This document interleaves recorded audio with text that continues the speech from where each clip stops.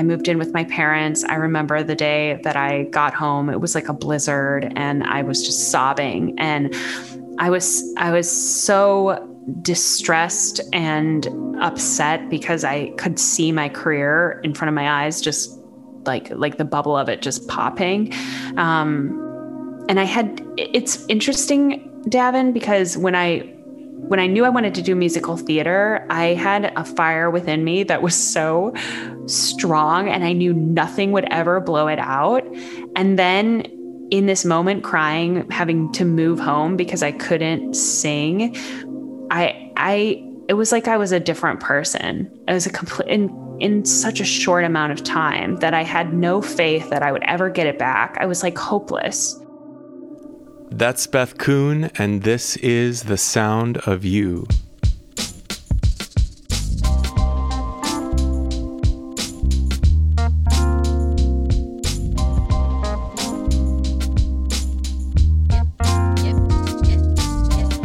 What's up, my friends? It is I, Davin Youngs, the host of this here podcast. And today I am super excited because I get to share with you a meaningful conversation I had with my friend and client, Beth Kuhn. Amongst many other things, Beth is a singer and an actress and an improviser and a writer. She's wicked funny. She's a comedian. But what I really want you to know about Beth and what I think you'll glean from this interview is that Beth is a generous spirit. And I wanted you to hear her story because I knew that she would have the courage to share it with vulnerability and grace. And boy, did she.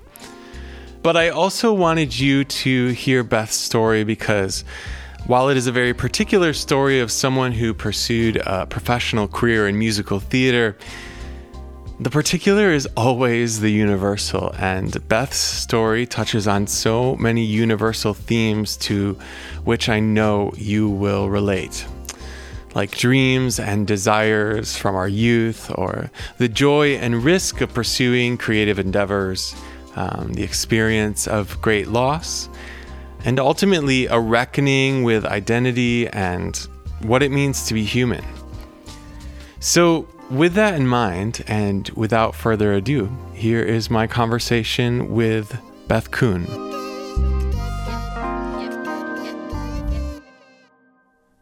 I was wondering if we could start our conversation with you reflecting on your memory of the night that we met, and maybe just sharing a little bit about what was going on in your life then. Sure. Well, mostly I remember that walking into the music building in Chicago where they have old-timey elevators and a man who operates them. I was very shook by the elevator man. But yeah, when I walked into your studio, I was somebody who really needed help and had really, really pushed that away for a long time and had thought that I could do it on my own or was afraid to ask for help. But I had finally reached a breaking point where I knew that if I didn't start taking voice lessons and really pay attention to my voice in a professional setting, I wasn't going to do it. You know, like you push away things that are hard. And I think this was really hard for me to admit that I did not have control over my voice anymore, and I needed to ask someone for help. I really appreciate you sharing that framework. You know, I think so often in our lives when we come up to these moments or these points where we can no longer resist, it's when we find ourselves most ready to surrender to the possibility of change. But I wonder if you might just explain more when you say you didn't have control over your voice and you needed help. What exactly was going on? Yeah, I was doing a play in 2015. I was doing Boeing, if anyone knows that play. And I was playing Gretchen, the German stewardess. Her character is notoriously played by women with deep, very like abrasive voices. And it's a lot of text. And I was screaming. I was like screaming my way through this show. And I think, honestly, I was probably pretty funny, but I don't know. I I don't know if, part of that wasn't because I was altering my voice to be pretty funny sounding.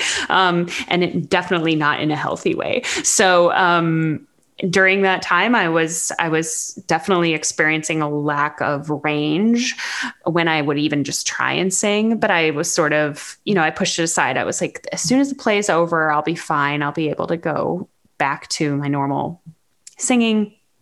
And it just turns out that when I got back to New York, I was trying to sing a song that I had sung, maybe 4 million times for an audition. And it was like there were holes in my voice, and I would go to hit a certain note that was like maybe a money note of mine before. And when I visualize it, it was like those end of the world movies where the earth just cracks in two and you see like one person and then the love interest is on the other side of this like canyon that's like getting bigger and bigger. Like that's how I felt like my voice was falling apart at the seams.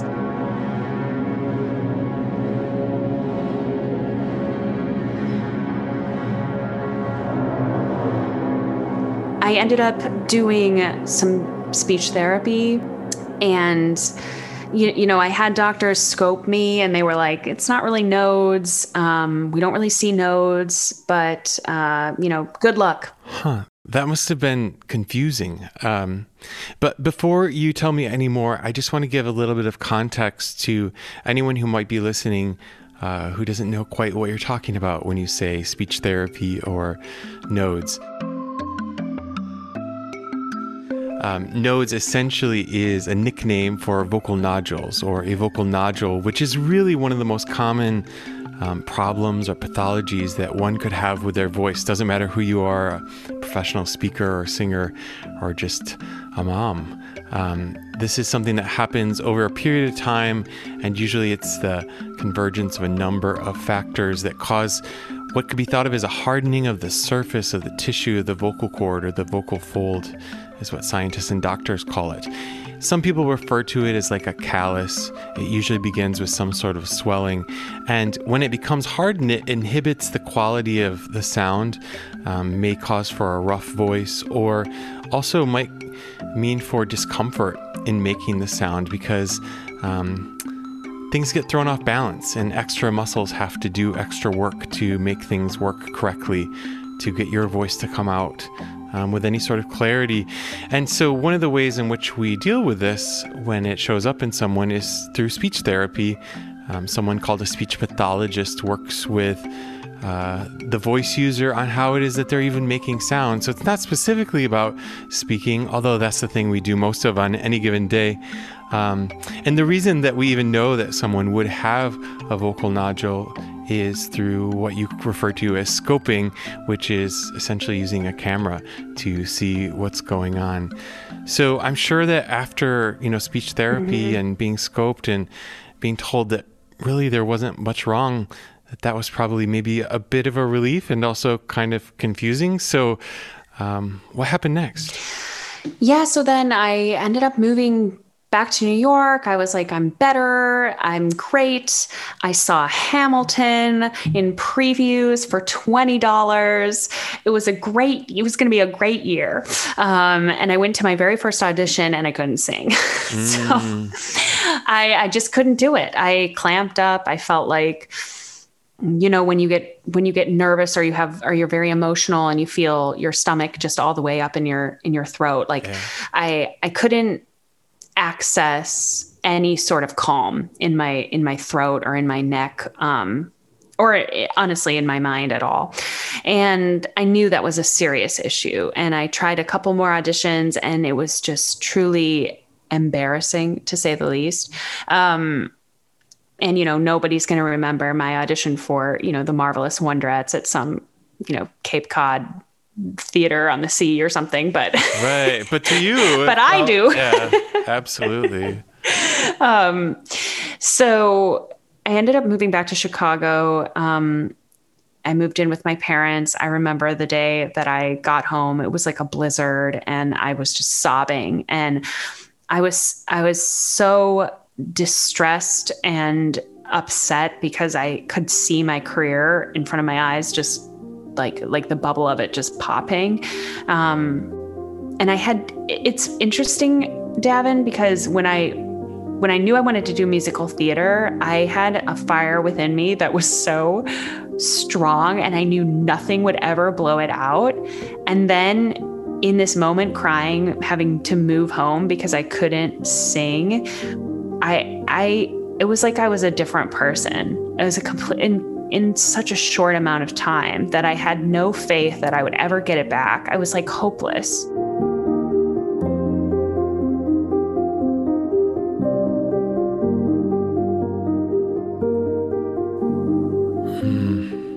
Yeah. And of course, that hopelessness was probably all encompassing, because it wasn't just about not feeling like you had your voice, but it was everything that the voice represented. I mean, really a piece of your identity that you had been working so hard to cultivate, and a career trajectory. I wonder, were you able to put that in any sort of perspective in your mind during that time? What the implications were? I think that at the end of the day, I think that I just felt such an overwhelming sadness because I couldn't really comprehend why it was happening. I don't consider myself an incredibly religious person, but I do believe in a higher power and a God and all of that. And I remember like having moments at night with, just lying there and you're like, why is this happening to me? Yeah, This is what I dream of. This is my passion. This is all I want with my whole life. And I can't even speak right now without pain. I mean, that's psychologically I still get emotional about it, because communication is the number one reason anyone gets into the arts, I think. And if you can't even speak to someone without having pain in your throat, I mean, it's a constant reminder that, something is really wrong.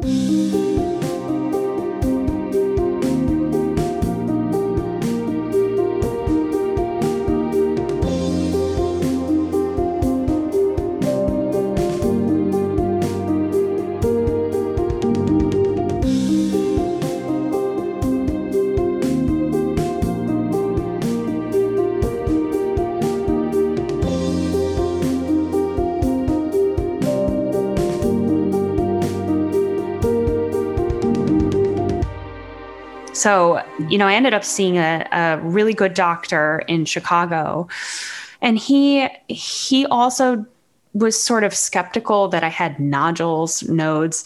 He sort of saw tiny bumps, and he suggested that I have surgery to remove whatever really was there. So I did the, vocal surgery that everybody kind of dreads. But usually people kind of bounce right back from that, after 5 or 6 weeks, sometimes they're even back on Broadway performing. And I didn't bounce back. I remember being in the car like 5 weeks after surgery and listening to that Maroon 5 song, that Sugar song is Sugar, right? And I couldn't sing it. And I was like, I mean, Adam Levine's voice is high, but he's also a guy. I'm like, I was like, I should be able to sing this. That's such a vivid memory in my mind. I still like that song though, so that's good. But yeah, so that's when I sort of went down this kind of more in-depth journey with speech therapy. I saw actually 2 different people. The second woman I saw was, extremely helpful. And And I really do believe in speech therapy. I think it helped me a lot, and I no longer have pain when I speak. Well, and I also find myself pointing out to people like you who are going through speech therapy or working with a speech pathologist that as much as you might sing and as many habits as you might have around singing, the thing you're doing more of, the thing you're doing the most of on any given day is speaking or talking. But the tricky part of that is that it's the thing that we do most mindlessly most of the time. Most of us aren't aware of what is even happening when we're making sound when we speak. And so stopping and thinking about it and learning about it can be quite overwhelming.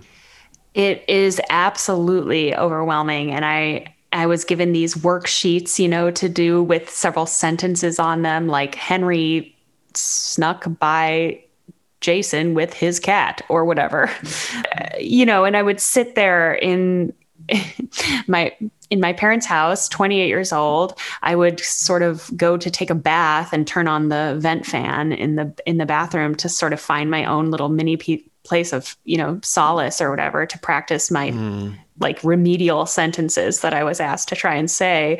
And, it was kind of its own version of torture in a way. And I thought to myself, well, I did this to myself. I did that play and I didn't take care of myself, and this is my fault. And I didn't take care of myself enough in college. And I didn't learn enough about my voice. And why did I ever think that I could be a professional if I didn't take this seriously? I just went down some really dark paths. Yeah. Well, I really appreciate you sharing that, because it is so often the case that when people find themselves in a position similar to yours, that they'll head down that spiral of shame. And I often observe that people want to pinpoint the one event or the one occurrence that pushed them over the edge, the behavior that caused this. And it's never quite that simple. One time I took my phone to get fixed at the Apple store. I had the screen, I had dropped it and the screen cracked. And I explained to the guy that where I had dropped it and how it had landed, and that was the reason that the phone had cracked. And he told me that it is most often the case that it's never one drop that causes your phone screen to crack, that there are a number of drops over a period of time that cause these tiny little micro fractures. And over time, the glass just can't withstand another drop. And I've often thought about that as an image for what happens to a lot of people with their voice.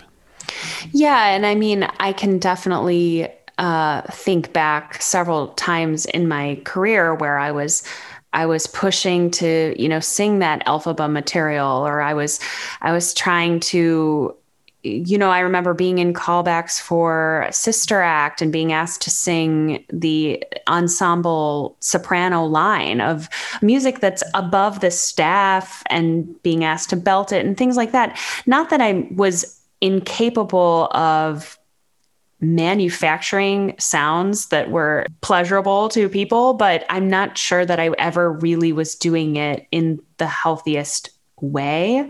And I think that I always thought that voice lessons were too expensive in New York. But looking back, I mean, maybe I needed to figure out a way that I could afford it, because it's part of the upkeep. If you want to be a professional in any boutique sort of profession, that comes with honing your skills and then practicing them all the time. And I wasn't practicing them. I was going for product all the time. Yeah. So let's talk about like how we ended up down the path of product. So I know you grew up in the Chicagoland area, and I'm going to assume that your childhood involved singing in some capacity. So tell me about origins of getting involved with musical theater and where that took you. Yeah, sure. So, my very first experience with musical theater was auditioning for Gretel in The Sound of Music when I was 5, and practicing in the kitchen, singing the Star Spangled Banner to my mother, who constantly reminded me that I shouldn't take a breath in the middle of a word, which I still, sometimes have to do. Kidding. But yeah, and I didn't get it. And I think that set me on this path of, well, I'm going to get it. No, I relate to this, and I will say that not everyone has this experience, but I'm very much of that same mindset. So yeah, keep going. Well, so as I sort of got older, my mom started introducing me to movie musicals, and the first time I saw the movie Oklahoma, I was a changed person.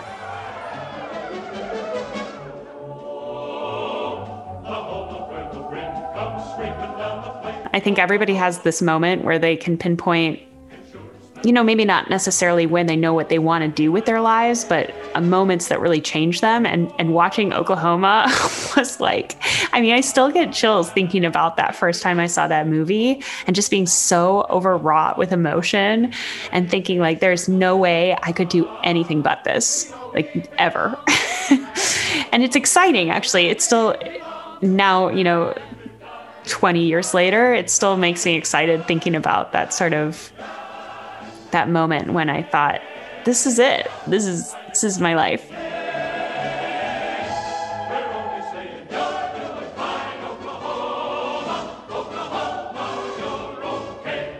So yeah, I really, started doing it in school, and I loved it. And like, I was a good singer. And I think like when you're young and you're in school and you're not like afraid, because I think it's very nerve-wracking to sing in front of people. And, when you kind of are more excited by it than scared, I think they put you as like the lead or good parts in all the musicals. And then you think you're hot stuff.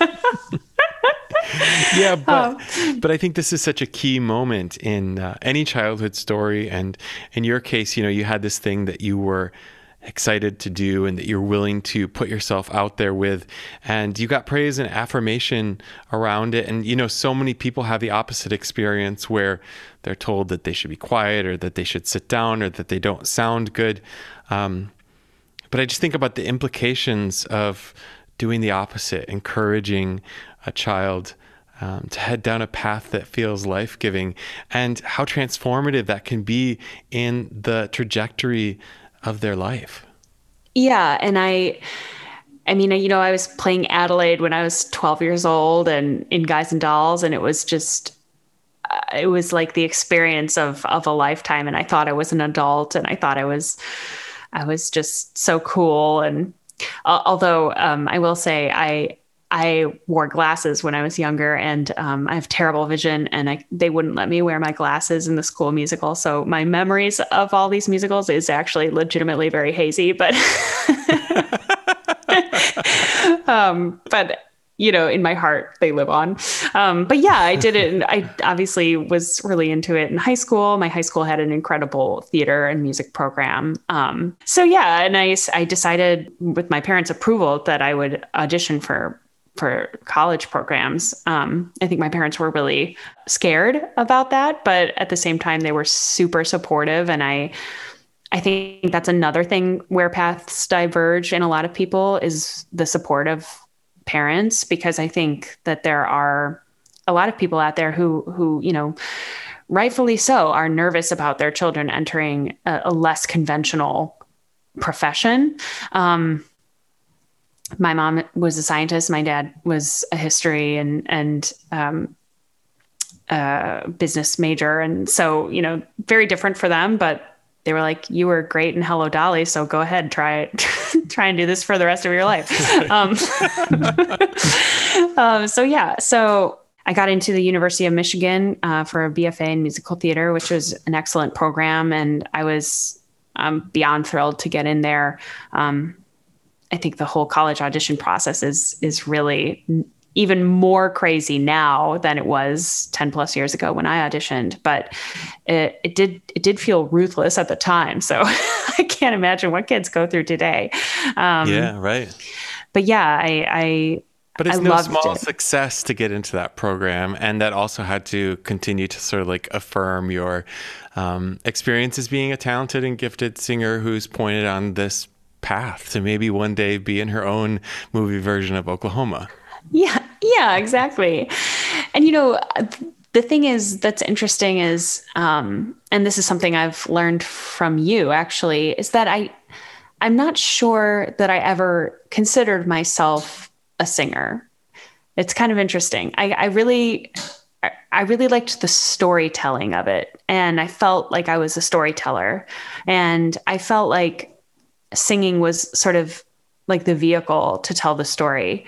I loved to sing though. And I love from you, I've learned this. I love now calling myself a singer because I never did that before. Yeah.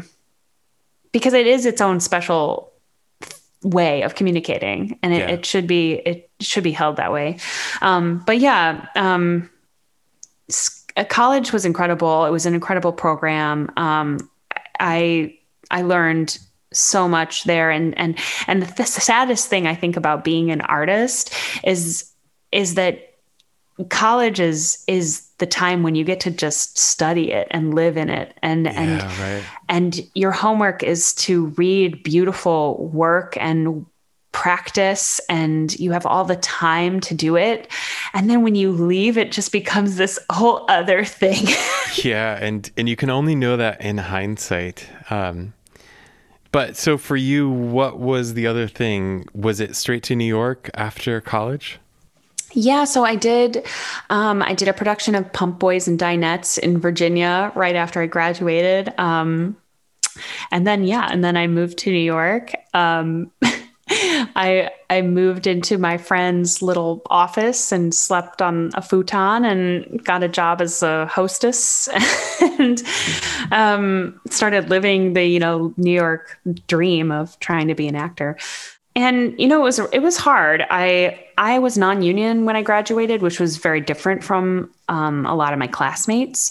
So I had a different experience. I was like literally sleeping on the sidewalk at 5 a.m. waiting in line for an audition that I would end up not being seen for. Yeah, and can you tell for anyone listening who might not know, what is the difference between being a union actor versus a non-union actor as it relates to what you're saying? Yeah, sure. So, I mean, the Actors Union is a remarkably small union of professional actors who have either done a show at a union theater that gave them their union status, or they've built up points to gain union status by working at theaters that have partial union status or partial contracts. So being a non-union actor, so if you consider that there were, if you think there are 100 actors in New York, 95 of them are going to be non-union and 5 of them would be union.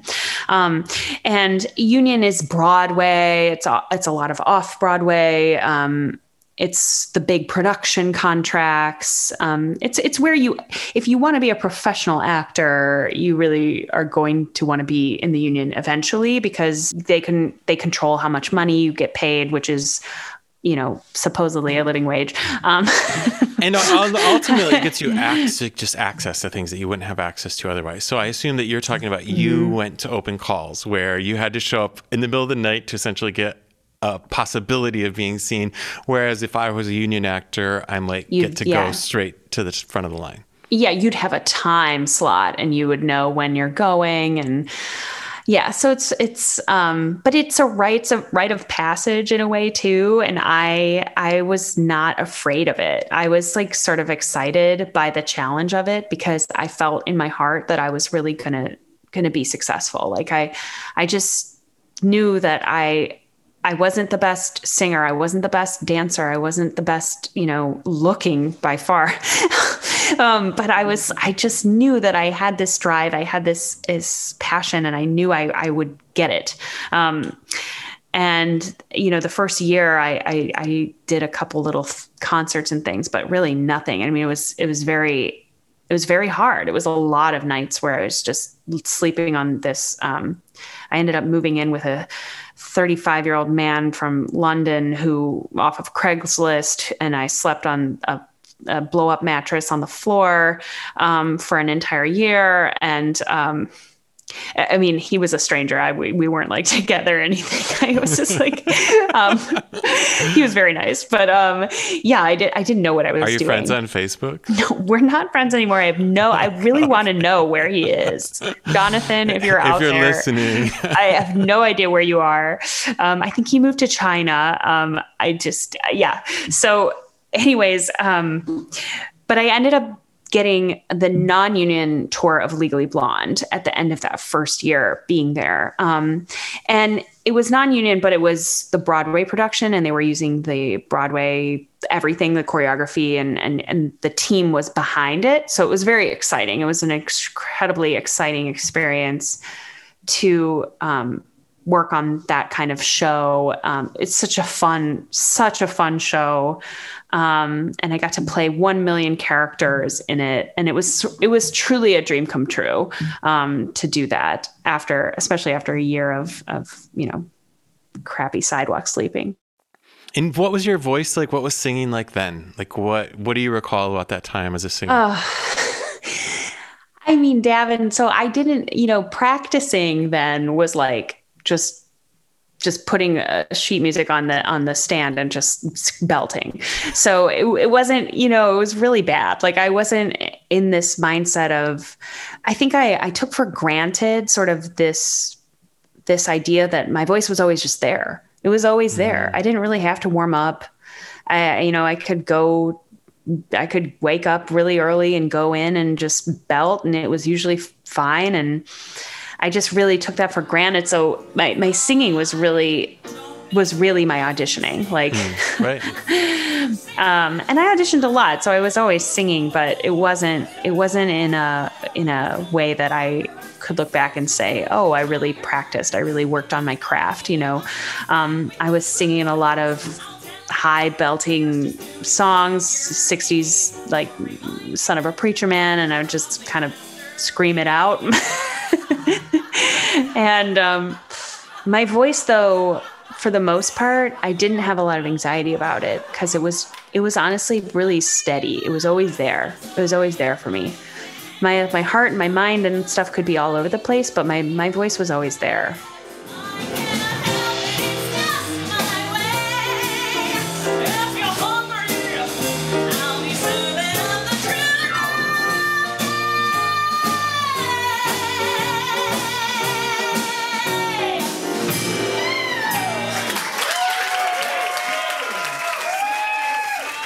Wow. Yeah. Isn't it so interesting that this is also a part of your story, a time where you felt like your voice was just always there for you. But then if we go back to that moment when you're at your parents' house and you've moved home and you feel like it's gone completely, to hold that in contrast, it's interesting to see both of those at once. I wonder if that time when you were back home, if we jump back there, had you given up on performance completely? Had the idea of being a professional performer sort of exited your plan?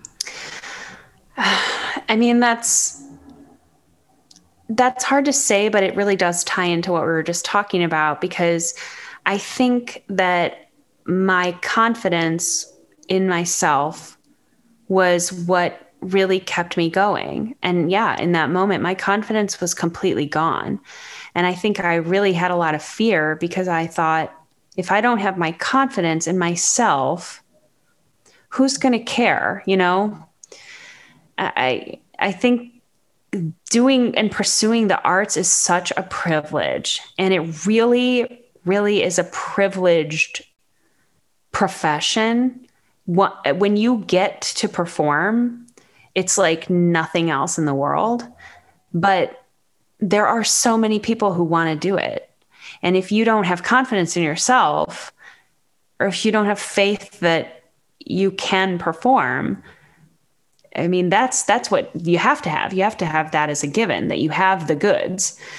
And then beyond that, it's sort of up to fate and up to how hard you work and luck and all of those things. But I was like, if I don't have the actual product right. at all, who am I? Yeah, I felt like I didn't know myself. I was so depressed and not really I mean, I still have some of these feelings, you know, Yeah, so of course. it's hard to talk about, but.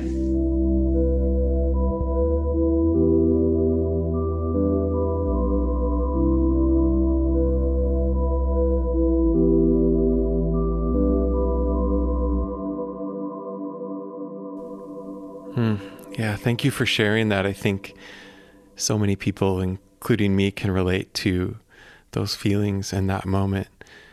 I wonder, though, if we might discuss further what it's been like to move on from that moment and sort of rebuild from there after surgery and speech therapy and the process of coming back to singing, coming back home to your voice.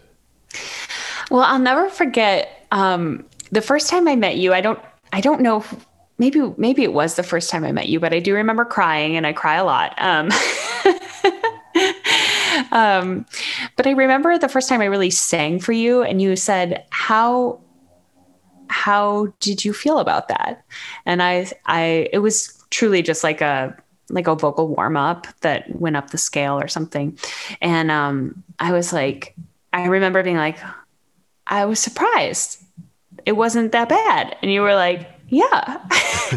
And I remember that moment so specifically because I think my entire journey with my voice has been just getting out of my head and out of my own way and out of my just need to label every situation. So label my voice as being bad. And if I label it as being bad, then if it's ever good, that's just a plus. Well, I think this ties back to that idea of calling yourself a singer. Mm-hmm. Mm-hmm. You know, if you don't say it, then you don't get hurt by your feelings of failure in that area. Yeah, exactly. Yes. And I think that for a couple of years here have really hidden behind my vocal injury and my voice journey of being like, well, I don't have to feel all of the sad, terrible feelings that come with being a performer and trying to be a performer, the guilt and the sort of am I doing what I need to be doing? Am I making enough money? Do people think I'm talented enough? I could avoid all of that because I had a problem with my voice. My voice was my problem. But it turns out that, you know, through us working together, I've had moments where, you know, the shade has been pulled back and I see the clear sky in front of me of what it used to feel like to sing, you know? Yeah.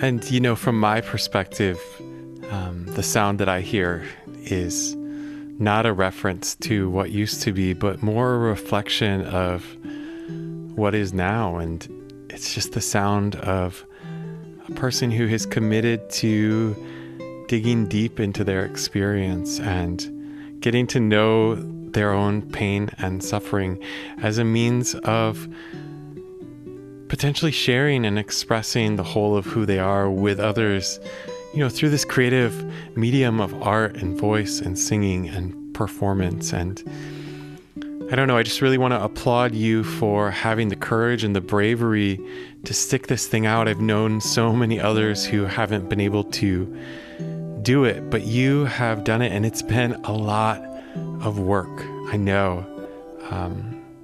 But you've really committed yourself. And as a result, yeah, you're able to tap into these moments where things feel different. And quite honestly, I know from experience that that's not the end of this story. No, it's definitely not. And if anything, I feel like a different person now. I feel that when I do audition for things now, which for context, you know, I'm not auditioning in the same way I was before. So I'm not going out for every musical and the big leads in all the musicals. I'm not there yet. I'm still on my voice journey. But I have gotten to a point with your help, Davin, that I can audition for a musical and I can sing in front of people. And I can sing in front of people who are, judging me for my voice. And it's much harder than it was before, but I feel like a more genuine performer now because I can't hide, behind like blind confidence. I am only me. I have a lot of faults, and I have faults that have to do with my voice and faults that have to do with my soul and my anxiety. And I'm not afraid now to show the cracks that I was talking about before. Like, I think that if someone saw the earth shattering in front of them and it was my performance, I'm not sure that I'm afraid of that anymore. If that makes sense. Maybe more specifically, like if I was to crack or, not sound so great on a song, like I have lived this really hard coming to terms with my voice now for so long that I'm not ashamed. I'm not embarrassed anymore, which is really exciting. That's to me, that's like, it's the sound of liberation. Yes. So many people feel victim to their voice.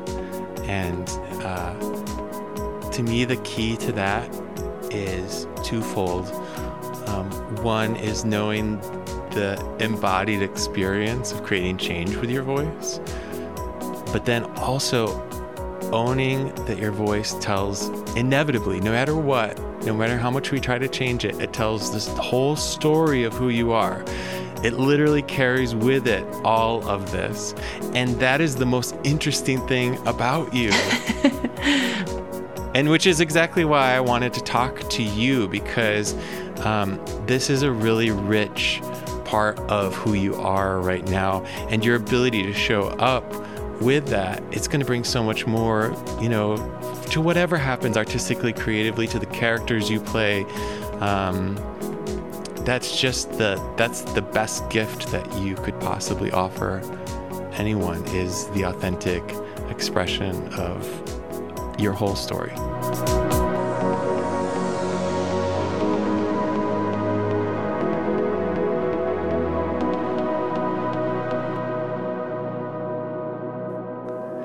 I'm just wondering if you might have any final words for anyone else who finds themselves on a path similar to yours. What might you say to encourage them to keep on? Well, I think finding someone like you who understands that the voice is more than a mathematical equation, I think it was very serendipitous, like I think I said before, that I found you who, you're so in tune with how your voice is a function of your soul, is a function of your gravity and your space on earth. It is who you are. And so if you're having a bad day, it could very easily reflect in your voice. And you have to work on the bad day as much as you have to work on your E vowels. It's about learning to sing with your full self. And I just think that finding you and finding someone who really embodies that sort of philosophy has really helped me. And I think I would encourage anyone out there dealing with vocal problems to find a teacher and to find someone to help them. But beyond that, if they can find ways to help their whole self, it's monumentally life-changing. I can't speak in hyperbole enough, but no, I love that. I mean, honestly, that's what this whole thing is about, that feeling where words can't quite take us. So thank you so much for sharing. And Beth, I just want to take a moment to honor your bravery, not only in your journey, but in sharing your story. And I want to continue to offer you encouragement in your future. I just think that it's bright for you, and the possibilities of your voice are more than either you or I could possibly imagine. And so I want to offer that to you, and just also say thank you. Thank you for spending this time with me. Yeah, thank you, Davin.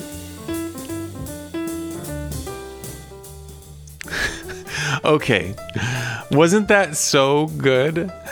I mean, there were elements in Beth's story that were, of course, heart-wrenching, but to be able to hear it through to the end and to listen to her connect the dots between her own suffering and struggle with her voice and her final transformation in becoming more herself. What a rewarding and worthwhile journey. If you want to learn more about Beth, please visit bethkuhn.com. That's BATHKUHN.com. And if you want to learn more about me or connect further, check out davinyoungs.com, DAVINYOUNGS.com, or any of the socials, Instagram, Twitter, elsewhere. And if you like this podcast and want to support what it is that I'm doing, one of the best ways in which you can do that is to rate, to review, to like, to subscribe. This is how people find out about this space for telling our voice stories. My friends, I appreciate you. I'm grateful for your ears, and I look forward to joining you again next time. Peace. Describe this whole beautiful thing. Well, if I were a bell, I'd go deep.